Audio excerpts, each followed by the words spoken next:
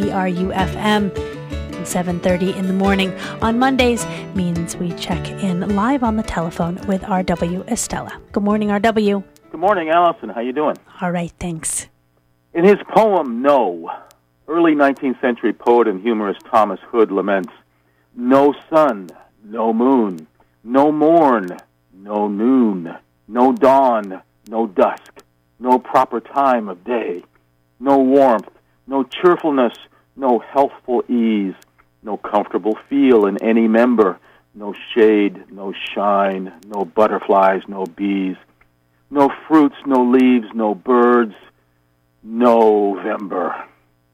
Although our 2010 November has, at times lately, borne a resemblance to Hood's near 200-year-old hyperbole, we've also had our moments of good fortune, of the occasional afternoon, such as the one yesterday, when the difference of the sun might still be felt against the late fall chill.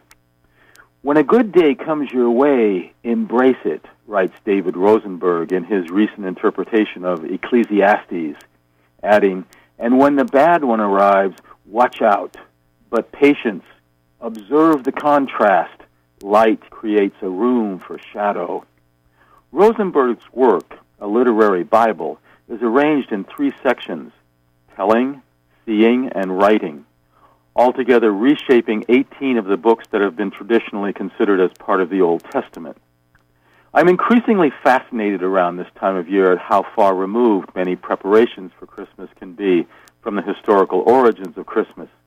But as the poet says, observe the contrast. Light creates room, shadow.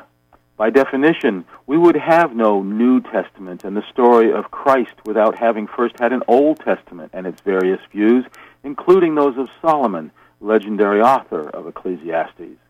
And by definition, we would not be having our current concepts of giving within the complex of materialism without having first had a notion of Christian charity from the New Testament. Nowhere in science has anyone ever said that evolution has to be necessarily a good thing. The interplay between shadow and light is most pronounced as November gives way to December.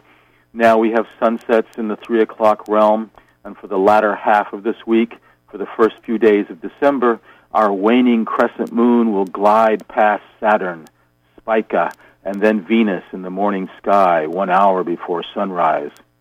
In a mere 3 weeks, the increasing darkness gives way to increasing light for us in the northern hemisphere.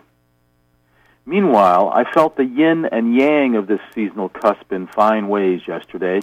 I had been asked to do a quick survey of a proposed building site north of Old Town.